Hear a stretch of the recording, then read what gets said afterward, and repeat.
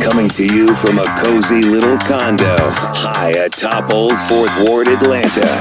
Welcome to The Ron Show on America One Radio. Here's your host, Ron Roberts. Wow, what a day, right? How many times do you head to a news website like CNN.com and see the headline, insert former president's name, under arrest? Yeah, that's what reality is today. There was another, I saw a Chiron as well. Maybe it was CNN too. They may have been guilty of this one. What did the Chiron say? No, not that one. We'll get to that one in a little bit. By the way, the S&P 500 and NASDAQ are at 2023 and record highs. No. Where is it? Come on, show me that Chiron. We had one that was just sort of surreal. You just sort of have to pinch yourself when you see stuff like this on cable television. Here we go. CNN, Donald Trump under arrest in federal custody. Okay, so that's CNN doing that, but it's technically true. He is technically under arrest and was arraigned, or as I'm actually recording this, being arraigned as we speak. Now, I don't know how many of you watch the Sunday talk shows, the afternoon cable news network talk shows as well. I mean, you're listening to a political show on a political station, so maybe you do, but maybe you don't. I'm maybe, like you, a little struck by the whataboutism that has transpired of late from the Law and Order Party, right? Remember them, the Law and Order Party. And yet, all they can talk about is, well, what about Joe Biden? What about Hillary Clinton? They of the Lock Her Up campaign in 2016. What about Hillary Clinton? If Hillary Clinton were as guilty as Donald Trump allegedly is, then why did no one do anything? I mean, that was literally the subtext of the Trump campaign. Lock her up, chant, chant, chant. Lock her up, lock her up. And then they had the White House, House and Senate, of course, had commandeered the Supreme Court, and yet nothing came of it. Because it turns out investigations aplenty were done and nothing came out of those either. That's the difference. Outside the Miami courthouse today, one of Trump's attorneys, and you have to start writing these names down because they change hands so much. I mean, he gets dropped by attorneys in humiliatingly large numbers. So this week's Trump attorney, he has a handful. Her name is Alina Habba. She's out in the on the sidewalk giving us this. Countless other individuals. Hillary Clinton. Joe Biden himself retained possession of classified documents yet have not been prosecuted. And none of them came into possession of those documents while they were president. So here's the thing. Once they realized they had classified documents or were informed that they may have said classified documents by folks from archives or the Department of Justice, they go like, oh, well, let me just give that back to you. Here, come get it. Unlike, you know who, TFG, DJT. And then there's the hypocrisy of one Senator Marco Rubio. This is Marco Rubio, September 9th, 2020. Separately, I think the subject of this hearing allows us to emphasize a related point, and that's the difference between a process of responsible declassification of secrets that don't need to be secret and selfish, irresponsible leaks. Does a former president hoarding boxes of classified documents and then just saying, no, I retroactively unclassified that stuff back when, but I don't remember when, and I can't recall, and nobody witnessed it, but trust me, I declassified it. Does that count? But some are not willing to play by the rules, unfortunately. People who have put their lives on the line to give us information deserve better than to see their hard-won secrets splashed across the pages of the New York Times or the Washington Post just because a bureaucrat or a politician wanted to score some cheap political point for their own benefit. But what if it's a politician, for example, who just wants to impress his I don't know, rock star friend at the golf course by wafting some important documents in front of him and asking him his opinions on those issues in those documents.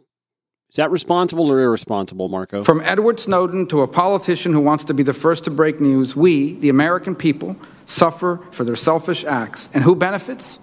Maybe the politicians snag a few headlines for a few hours on an interview on cable news, but the real winner ultimately is our adversaries. Okay, so I don't really know why I'm arguing with Marco Rubio 2020, because he's not wrong there, except Marco Rubio of this week, 2023, doesn't seem to agree with Marco Rubio of 2020.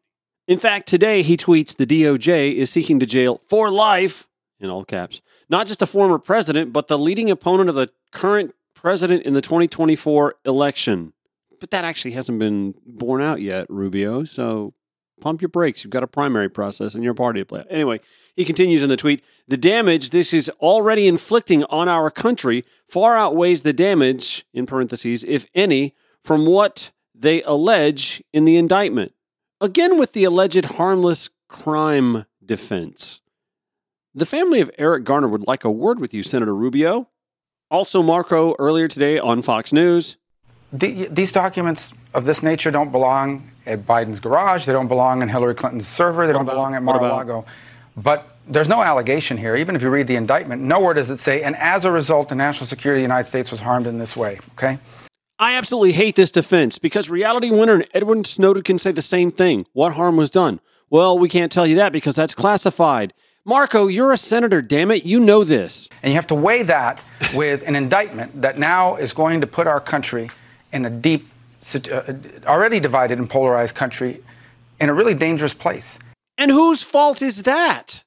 Who is stirring them up? Who is telling them that Donald J. Trump, the man who called you Little Rubio, who mocked you, who mocked Ted Cruz, and Ted Cruz's wife, for God's sakes, who now has a nickname for Chris Christie, who has a nickname for Ron DeSanctimonious. He turns on everybody who was his ally if they don't stick with him in lockstep. But he's also the guy who has been coddled and enabled by politicians who should have known better from the start. And because you guys coddled him all this time, he now has a base that is emboldened and believes that their feckless leader, who is full of shortcomings, I'll say, is somehow an innocent victim, the target of witch hunts. Gee, where did they get that idea from? And continue to get it from while you head to Fox News to howl and whine about indictments that, oh, by the way, his former attorney general, his former secretary of state says is legitimate. A really dangerous place. Why, Senator Rubio? Because now all of our institutions are being undermined. Now the whole country, we're watching this spectacle play out on television, and it will for the next year and a half. Not to mention, there's real questions about whether the president can get a fair shake here. I mean, what lawyer licensed to practice in the Southern District of Florida, works at a firm whose clients aren't going to complain if he signs up the president, can get the clearance to do a national security, and is actually a good lawyer? How hard is that going to be to find? Well, let's remember, by the way, Donald Trump has burned through a small army of attorneys already who have dropped him numerous times. That's not anyone's fault, but that guy's. Oh, and all the people who have enabled him over the years, or his entire life even. And as far as it being a spectacle for the next year and a half, well, why is the Republican Party allowing the man run for office then? Oh, because they don't want to lose his base. See, you guys are the tail wagging the dog. Actually, you're the dog, and the tail is wagging you. I got it wrong. Sorry. You're the dog, and the tail is wagging you.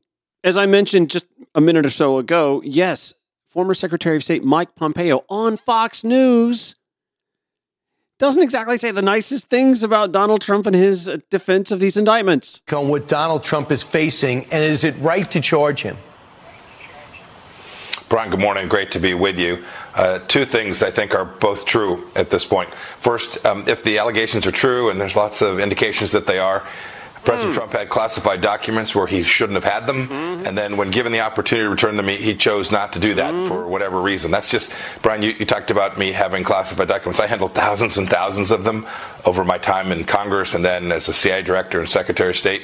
I suppose we can all make mistakes and get them to the wrong place, but when somebody identifies that, you got to turn them in. And so that's inconsistent with protecting America's soldiers, sailors, airmen, and Marines. Yep. And if the allegations are true, some of these were pretty serious, important documents. And so that's wrong. He's lost Mike Pompeo and his former Attorney General Bill Barr. The reason he's not losing bootlickers like Senator Rubio or Ted Cruz is because Senator Rubio and Ted Cruz need MAGA voters in subsequent election cycles. That's all there is to it. Mike Pompeo's not running for squat. Bill Barr's not running for squat. Isn't it amazing the clarity that folks from the right who aren't running for office have about Donald Trump? When there is no electoral consequence whatsoever, they are suddenly emboldened to, speak the truth. Funny how that works, am I right? Okay, from inside the courthouse, Donald Trump pled not guilty to the Espionage Act violations, the willful retention of classified and top secret documents, conspiracy to obstruct justice, issuing false statements to federal agencies, and scheming to conceal the classified national security documents. His lawyer, Todd Blanche, said, "We most certainly enter a plea of not guilty." By the way, Todd Blanche and what was the other lady's name? Alina Hanna, was it? Are two of the attorneys that Trump scrambled to find yesterday after his two primary attorneys resigned. Well, that's not good. CNN's Evan Perez reporting from inside the courthouse that Donald was twiddling his thumbs and had a very sort of glum look on his face.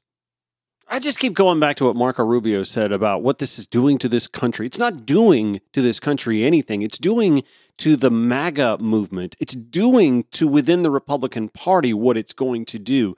And the thing that really twerps me off is that because of the spinelessness of the Marco Rubios and the Ted Cruzes and the J.D. Vances and Tom Cottons, and because there aren't enough Liz Cheneys or, God, dare I say it, this is going to feel disgusting, Brian Kemps, because there aren't enough Republicans with spines within the party to stand up to this guy, because there are more Lindsey Grahams than Brian Kemps and Liz Cheneys, the man has a movement that is emboldened, and he continues to be coddled and protected while doing wrong. Bootlickers like Marco Rubio aren't leaders, and it just goes to show you how they lack confidence in themselves and their popularity with their electorate without Donald Trump to prop them up. Back after this on America One Radio or wherever you podcast.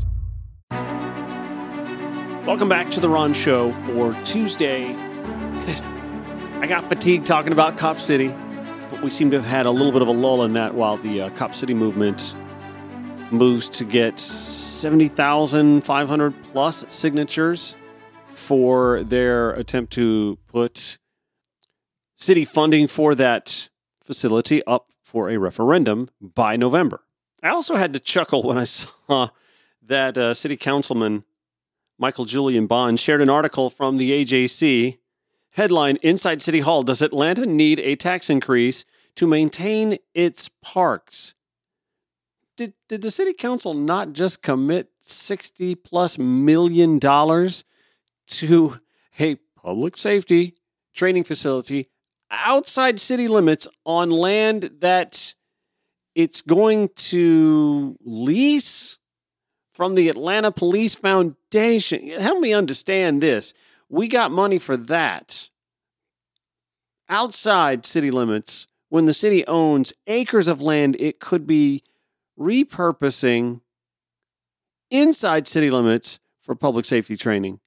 But this headline, does Atlanta need a tax increase to maintain its parks?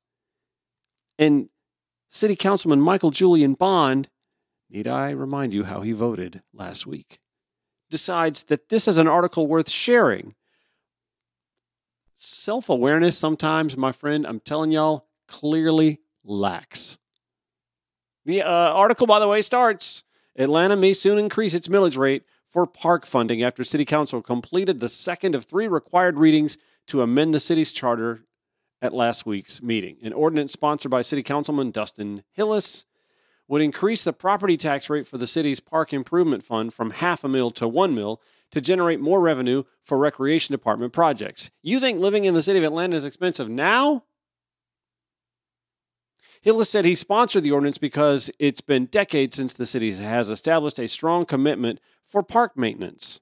Okay, I'm not disagreeing with the premise that the city and park maintenance in particular could use a boost. I'm on a board for a softball league, and plenty of softball fields that could be in better shape for sure. And that's just softball. I'm not even talking about tennis courts, basketball courts, walking and jogging trails, et cetera, and so on. And yes, we'll get to the Piedmont Park shooting yesterday in just a minute. I had to go back and check because I don't have this memorized. But for the record, Michael Julian Bond, who shared this article on his Twitter account, and Dustin Hillis, who is cited in this article about the dearth of funding for Atlanta's parks and the need now to raise taxes to cover that expense, both voted for a closer to $67 million price tag for the Atlanta Public Safety Training Facility. Now, I'm not saying that the city doesn't need more money for parks. That's not at all what I'm saying.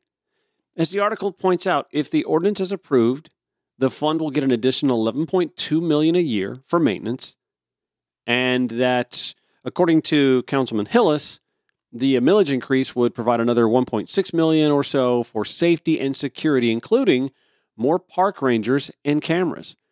We need that. We definitely, we still have an unsolved murder of a woman and her dog in Piedmont Park from more than a year ago. Completely unsolved. And any cameras that were nearby where this happened apparently were malfunctioning or not functioning because of disrepair and lack of maintenance. Absolutely not going to disagree that the city needs more money for parks. But we just coughed up $67 million for a public safety training facility outside city limits on land that the city is going to somehow lease. Like, it's so hard to put your mind around how it's city-owned land that the APF is going to use to build the facility in conjunction with the money that the city's going to use to build the facility. And then the city's going to lease the facilities on the land it's owned back from the... it's just so murky, right? So murky. But we got to raise taxes now because the city hasn't been taking care of its many parks.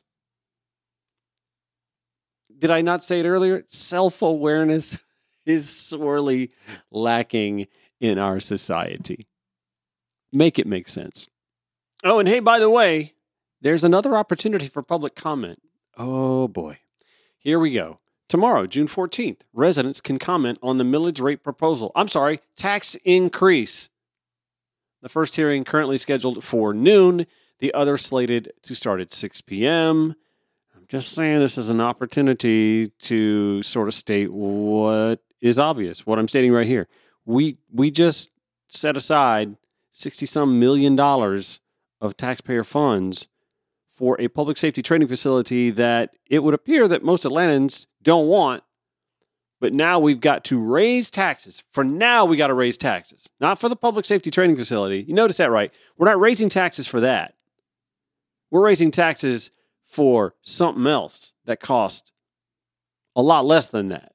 Let's try this analogy out, okay? You've got a two-income household with maybe kids, okay? And your spouse went out and traded in their reliable vehicle that minimal car payment, didn't really impact the household budget that much, but decided, I want a Maserati. And now that car payment went from $150 a month to $600 a month. Yeah, your household budget, the expenditures just increased by $450 a month. And Georgia Power is going to raise their rates. It's going to cost you about $12, $15 extra a month. And I'm not endorsing that. I'm just saying that's also happening. So your expenses are going up by $465 a month, $450 of which is the Maserati. And your spouse has the stones to look at you and say, well, one of us is going to have to work extra hours or get another job because that Georgia Power bill is going to send our household budget over the top. Are you fucking kidding me? It's not the small little power bill increase. And I'm not endorsing that. It ain't the power bill that's sending your budget into overdrive, man. It's the Maserati you just bought that you had to have. You convinced everyone or no one that you had to have it. And so now you got it. It's in your driveway. It's added $450 to your monthly budget. But that $15 utility bill increase, well, nope, we got to draw a line somewhere. Now somebody's got to go get another job or work some extra hours. That's what Atlanta City Council is doing for you right now. It's all bait and switch. They just gave up a ton of money to the Atlanta Police Foundation for a pet project that probably could have been done a lot more on the cheap inside city limits and on property it already owns. But now, to take care of the parks that the city already owns and maintains, they need more money, and there's going to have to be a tax increase. It's bait and switch, man. Please tell me you're paying attention to this. More Ron Show after this on the American One Radio app, AmericanOneRadio.com, or wherever you podcast. Follow The Ron Show on Instagram at Ron Show Radio. The Ron Show on America One Radio. All right, I know I'm going back and forth a little bit on topics, and I apologize for that. But maybe as an adult, I should have taken some ADHD medication, and maybe I'm just kind of grabbing at a few different things here and there today instead of sticking to one theme or topic. I want to introduce you to a fellow by the name of Mark Hertling. Mark, since about the last 9 years or so, has appeared as a national security and military analyst for CNN, cable news network. He's a former U.S. Army officer, served as the commanding general of the U.S. Army Europe and the 7th Army. What else? He was senior vice president for the Florida Hospital Organization. And let's see what else. Appointed by President Barack Obama to be one of the 25 people serving on the President's Council on Fitness, Sports, and Nutrition. 7 years ago, named adjunct scholar to the Modern War Institute at the U.S. Military Academy at West Point. Became an adjunct professor at the Crummer School of Business at Rollins College as well. Also got a presidential appointment to the American Battle Monuments Commission. And that's just me scanning his Wikipedia page. He just sounds like a fairly apolitical person. I mean, the, Nutrition and Fitness Board or whatever that President Obama appointed him to, it's not exactly a political function. So again, I think this is an apolitical guy, just a man who served in our military honorably, by the way, at some of the highest ranks, and then went on to serve in other capacities in this country, for this country. So I would take something he says from an area he is an expert in and say, you know what? This guy doesn't have a horse in the race. I'm going to take what he says at face value. And so he tweets earlier today, a former vice president is being indicted. By the way, this is a thread. Sit down. We're going to be here a minute.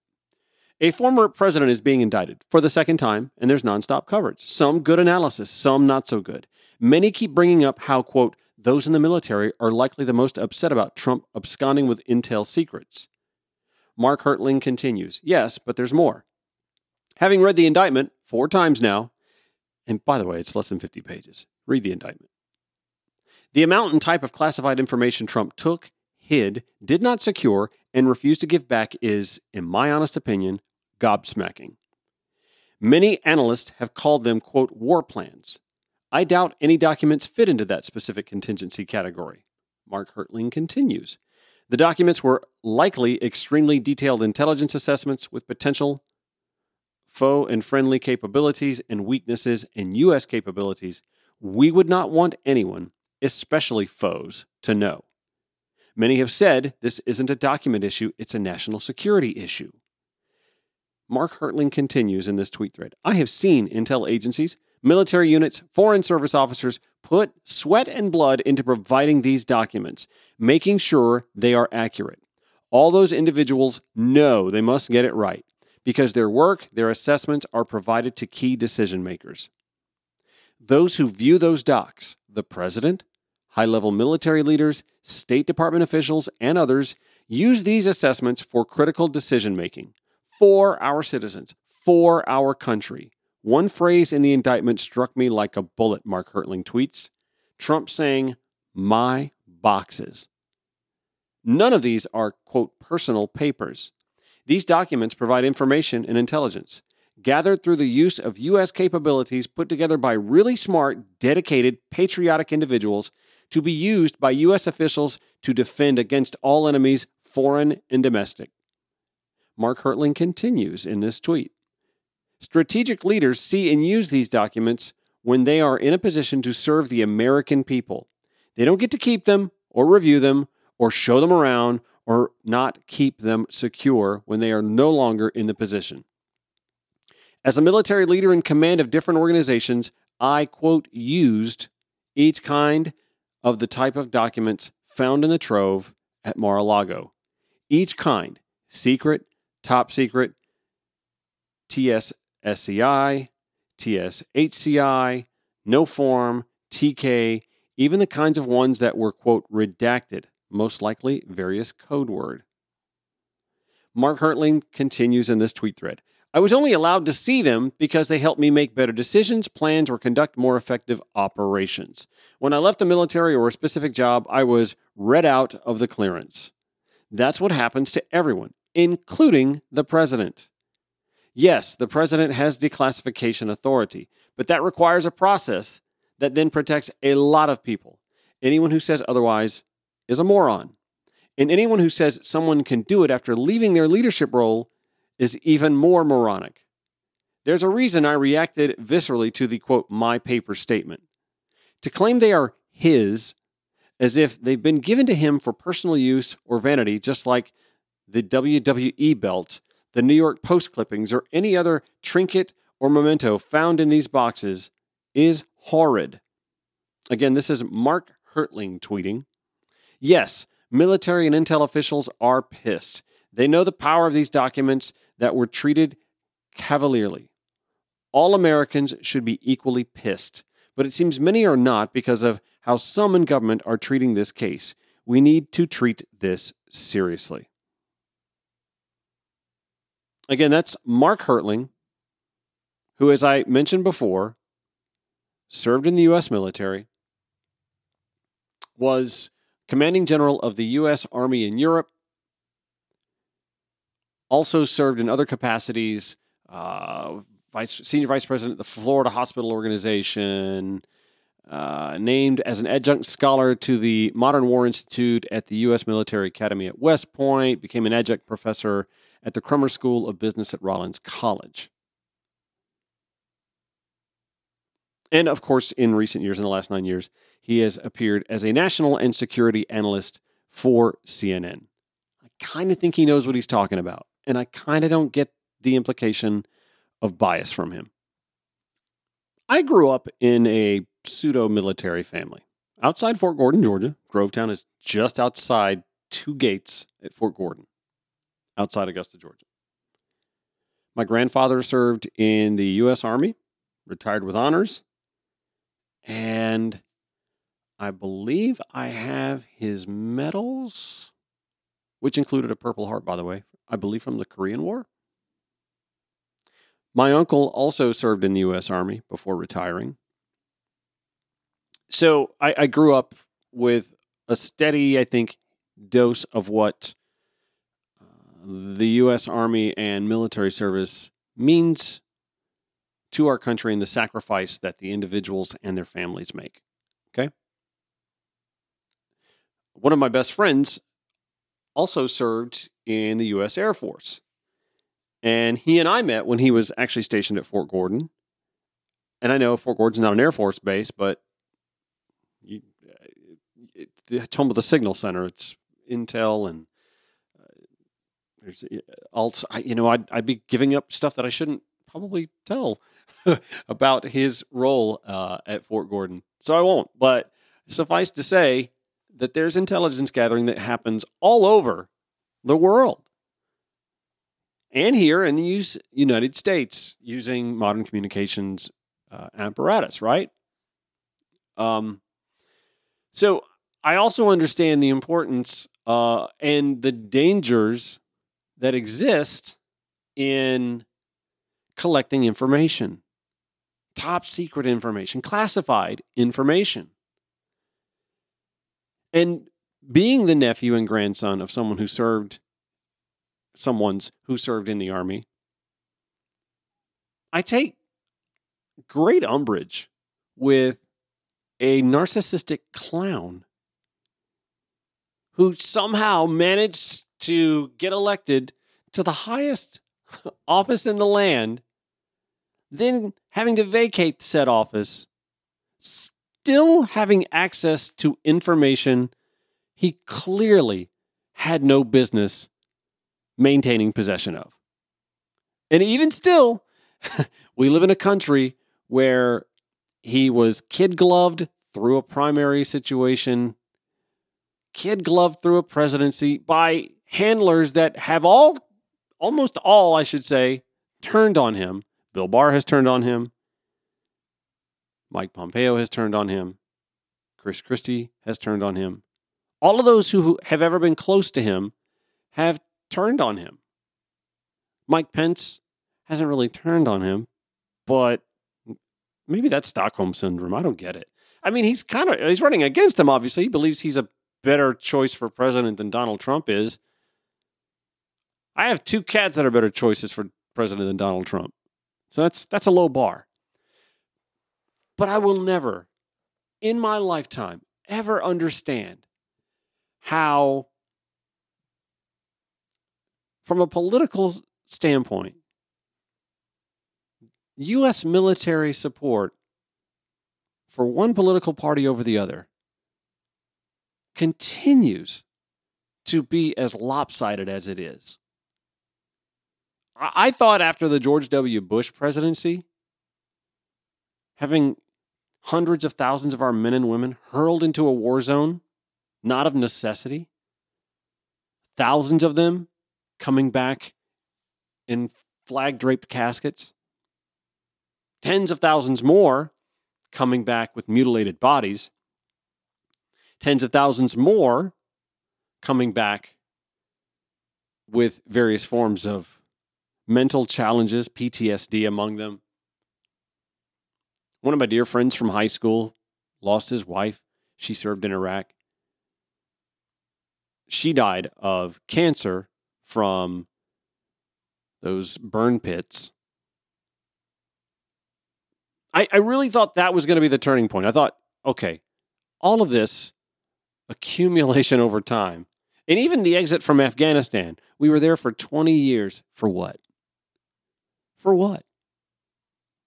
You want to go back and look at Raytheon and Lockheed Martin's, Boeing's, all these military industry names? Do you want to look at their profit margins the last 20 years or so? They've done well. They've done very well. What do we, the people, have to show for it? And don't give me, well, we got Osama bin Laden. We did, in an overnight raid that took 2 helicopters and, 24 SEALs? It didn't take trillions of dollars. It can't just be about the money, because military spending has continued to go up despite the fact that we vacated those 2 war zones. Yeah, military. In fact, even under Biden, military spending continues to go up. And when we talk about budget cuts, the Pentagon is off the table. Even with Democrats, can't touch the Pentagon, because we have to have this appearance of strength, stability in our military. But when you look at the irresponsibility factor, it's incomparable. It's incomparable. Make no mistake, the hawkishness of our society as a whole, that's a bipartisan issue. We were in alliance with Osama bin Laden when the Soviets were in Afghanistan, slipping him money, and we had to hide our tracks, and the hiding of our tracks meant killing him and his people, which we failed to do, so he sort of held a grudge, and 9/11 happened, right? I'm not saying that that's our responsibility, but we tried to kill a guy that we used to use to our benefit. He was feeling vengeful, right? Everything that we have to deal with Iran stems back to the 1950s, when we and the British intelligent folks decided we got to get rid of that prime minister of theirs because he's about to nationalize their oil and gas industry, and we need gas in our cars cheaper than he'd like to make it. Well, that blew up in our face in 1979, did it not? We've amped everything up with Iran ever since then, militarily. Iraq. Saddam Hussein was our ally because we needed to deal with the mess we made in Iran until he wasn't our ally anymore. We chose a batshit crazy guy, and that batshit crazy guy turned on us and our allies. So we had to go back in 1991. And again, we decided, because that was kind of personal, the Bush family, go back in 2003 and finish what we opted not to in the 1990s. I guess I just don't understand how the military and the veteran vote is so strong in one direction versus the other. And I thought Iraq and Afghanistan was going to be the turning point in that, and it wasn't. And I'd like to think that Trump mishandling, wafting top secret documents in front of the likes of Kid Rock on a golf course and asking for his input, what the hell? I'd like to think that's going to be it. That's the final straw. That's the last straw. No more. And the military's going to go, we have to go with the more responsible party. The party with conservatives and moderates and liberals and progressives all under one roof. Because at least we feel like we can get a fair shake with the one party, even if it's the moderate, hawkish conservative end of that party versus the absolute bat crazy party that's completely overtaken by a guy who couldn't keep the documents safe and secure and out of sight for those who had no access to them. I'd like to think this is going to be the straw that breaks the camel's back, the point that turns the whole bus around and makes our military and veteran vote make sense. But I'm not hopeful at all. But I appreciate Mark Hertling for his service and for his delineation, which I shared at Ron Show ATL on Twitter. Back after this. Final segment of the Ron Show for Tuesday. Thanks for listening, by the way, on the America One Radio app, AmericaOneRadio.com, or wherever you podcast, whenever you get around to this show. I do appreciate that. I have to admit, by the way, I try to, as soon as the show's over, post the show to SoundCloud and all the podcast platforms. And there are days that I have to stop what I'm doing after the show's over and then go to a Zoom meeting for my softball league board, or go show houses, or get to work on some contract information that needs to be updated for a transaction. And so sometimes I just kind of lose sight of it. And yesterday was one of those days. I just kind of lost sight. I woke up this morning and I had a text from an avid listener. Hey, man, where's the show? Sorry. Anyway, my apologies. I try to do this in a timely manner. Unfortunately, this is a one-man operation. Everything you hear is essentially a one-man operation. And I have to stop myself, whatever I'm doing, at 3:30 if I don't already have segments recorded, and boom, get some done. So I apologize. Another confession. I used to be a huge fan. He used to be a huge fan of Bill Maher. Real Time with Bill Maher was Friday night required watching. My ex-husband at the time, even surprised me with tickets to see Bill Maher live in Columbia. It was a big surprise. We were heading there. I thought we were going to the zoo. I think I was dressed for the zoo. I think that's what it was. And no, he said, oh, hey, look in the glove box. Surprise, Bill Maher tickets. That was cool. That was super cool. I've kind of fallen off the Bill Maher wagon of late, because as Bill Maher has gotten older, Bill Maher has gotten more crotchety, more set in his ways, and pseudo-Rogan-esque. You know what I mean?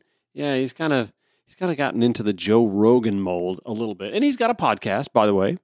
Not Rogan, I'm talking about. Well, we know Joe Rogan. Bill Maher has a podcast along with Real Time with Bill Maher. And Bill Maher and I are still in ideological alignment, I'd say about 85-90% of the time. But again, he kind of loses it a little bit from time to time and goes even a little more radical than I'd like to on some things, super left, and sometimes kind of veers to the right on something. It's just the nature of the beast, I guess. Anyway, so actor Jon Hamm was on his podcast this week talking about the sophisticated South. And Jon Hamm mentioned that he said, I shot 5 movies in a row in Atlanta. Atlanta has the United States headquarters of Porsche, Mercedes-Benz, Delta, Coca-Cola, and 2 other huge multinational corporations. This is Jon Hamm talking. Don't come at me. I know it's more than that. And then Georgia Tech. Emory University, Georgia State University, all within Atlanta. And you go out to dinner in Atlanta, he says. This is Jon Hamm, the actor, talking. World-class food, fun bars, beautiful music, and art museums. The whole thing. And it's not like New York or LA. It's actually like black people and white people go to the same places. The reason is because they all have great jobs. Hey, man, that's great. That is like just a sterling endorsement of Atlanta and the diversity that we enjoy in this city and the success that everyone can come here and enjoy. The entertainment industry, whether it be the music industry, whether it be Tyler Perry Studios. It's not just that. I worked in a company when I moved here where most of the executives in our office were people of color.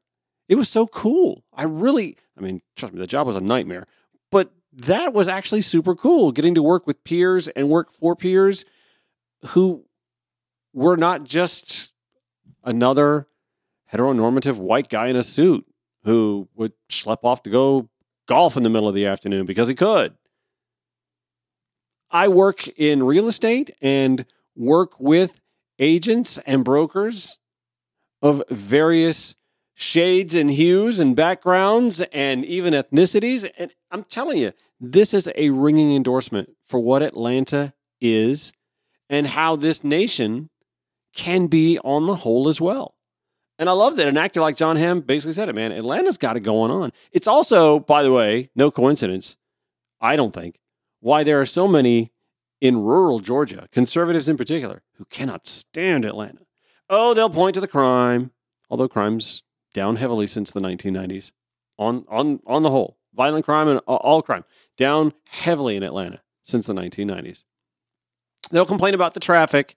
They'll do that while also voting against mass transit funding or even, just stomping on the idea of things like high-speed rail. They're quick to want to get another lane in the interstate somewhere wedged in around this place, but don't dare talk about MARTA. The rural Gwinnett voter votes against MARTA going into the heavier, more densely populated area of Gwinnett to help ease the traffic along I-85, but they got to complain about traffic anyway.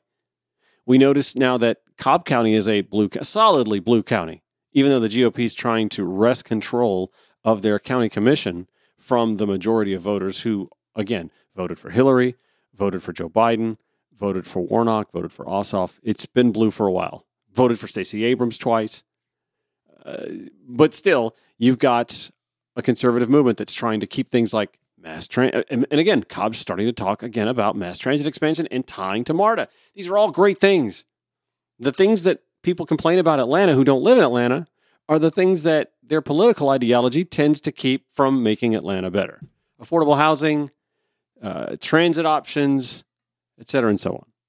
But the diversity, the success that a diverse population enjoys while living in Atlanta, those are things that we should really be proud of as Atlantans. And I, for one, I can't play the audio from the podcast, but I just wanted to share what Jon Hamm said about our fair city. So congratulations, Atlanta. I mean, I've been pretty mad at our civic leadership here of lately. This whole Cop City thing has just been kind of sketchy, and it seems murky, and there's a lot of money moving around that we don't know about. And, of course, the tax increase now that they want for parks. But still, that's something to be proud of as Atlantans, as Georgians. And I, for one, salute you and us for being able to wine and dine and enjoy the finer things in life in the city of Atlanta, because we can all come here and be successful. That's something to be proud of as Atlantans. That's going to do it for The Ron Show. Back tomorrow, 5 to 6 p.m. on the America One Radio app, AmericaOneRadio.com, or wherever you podcast. We'll see you then.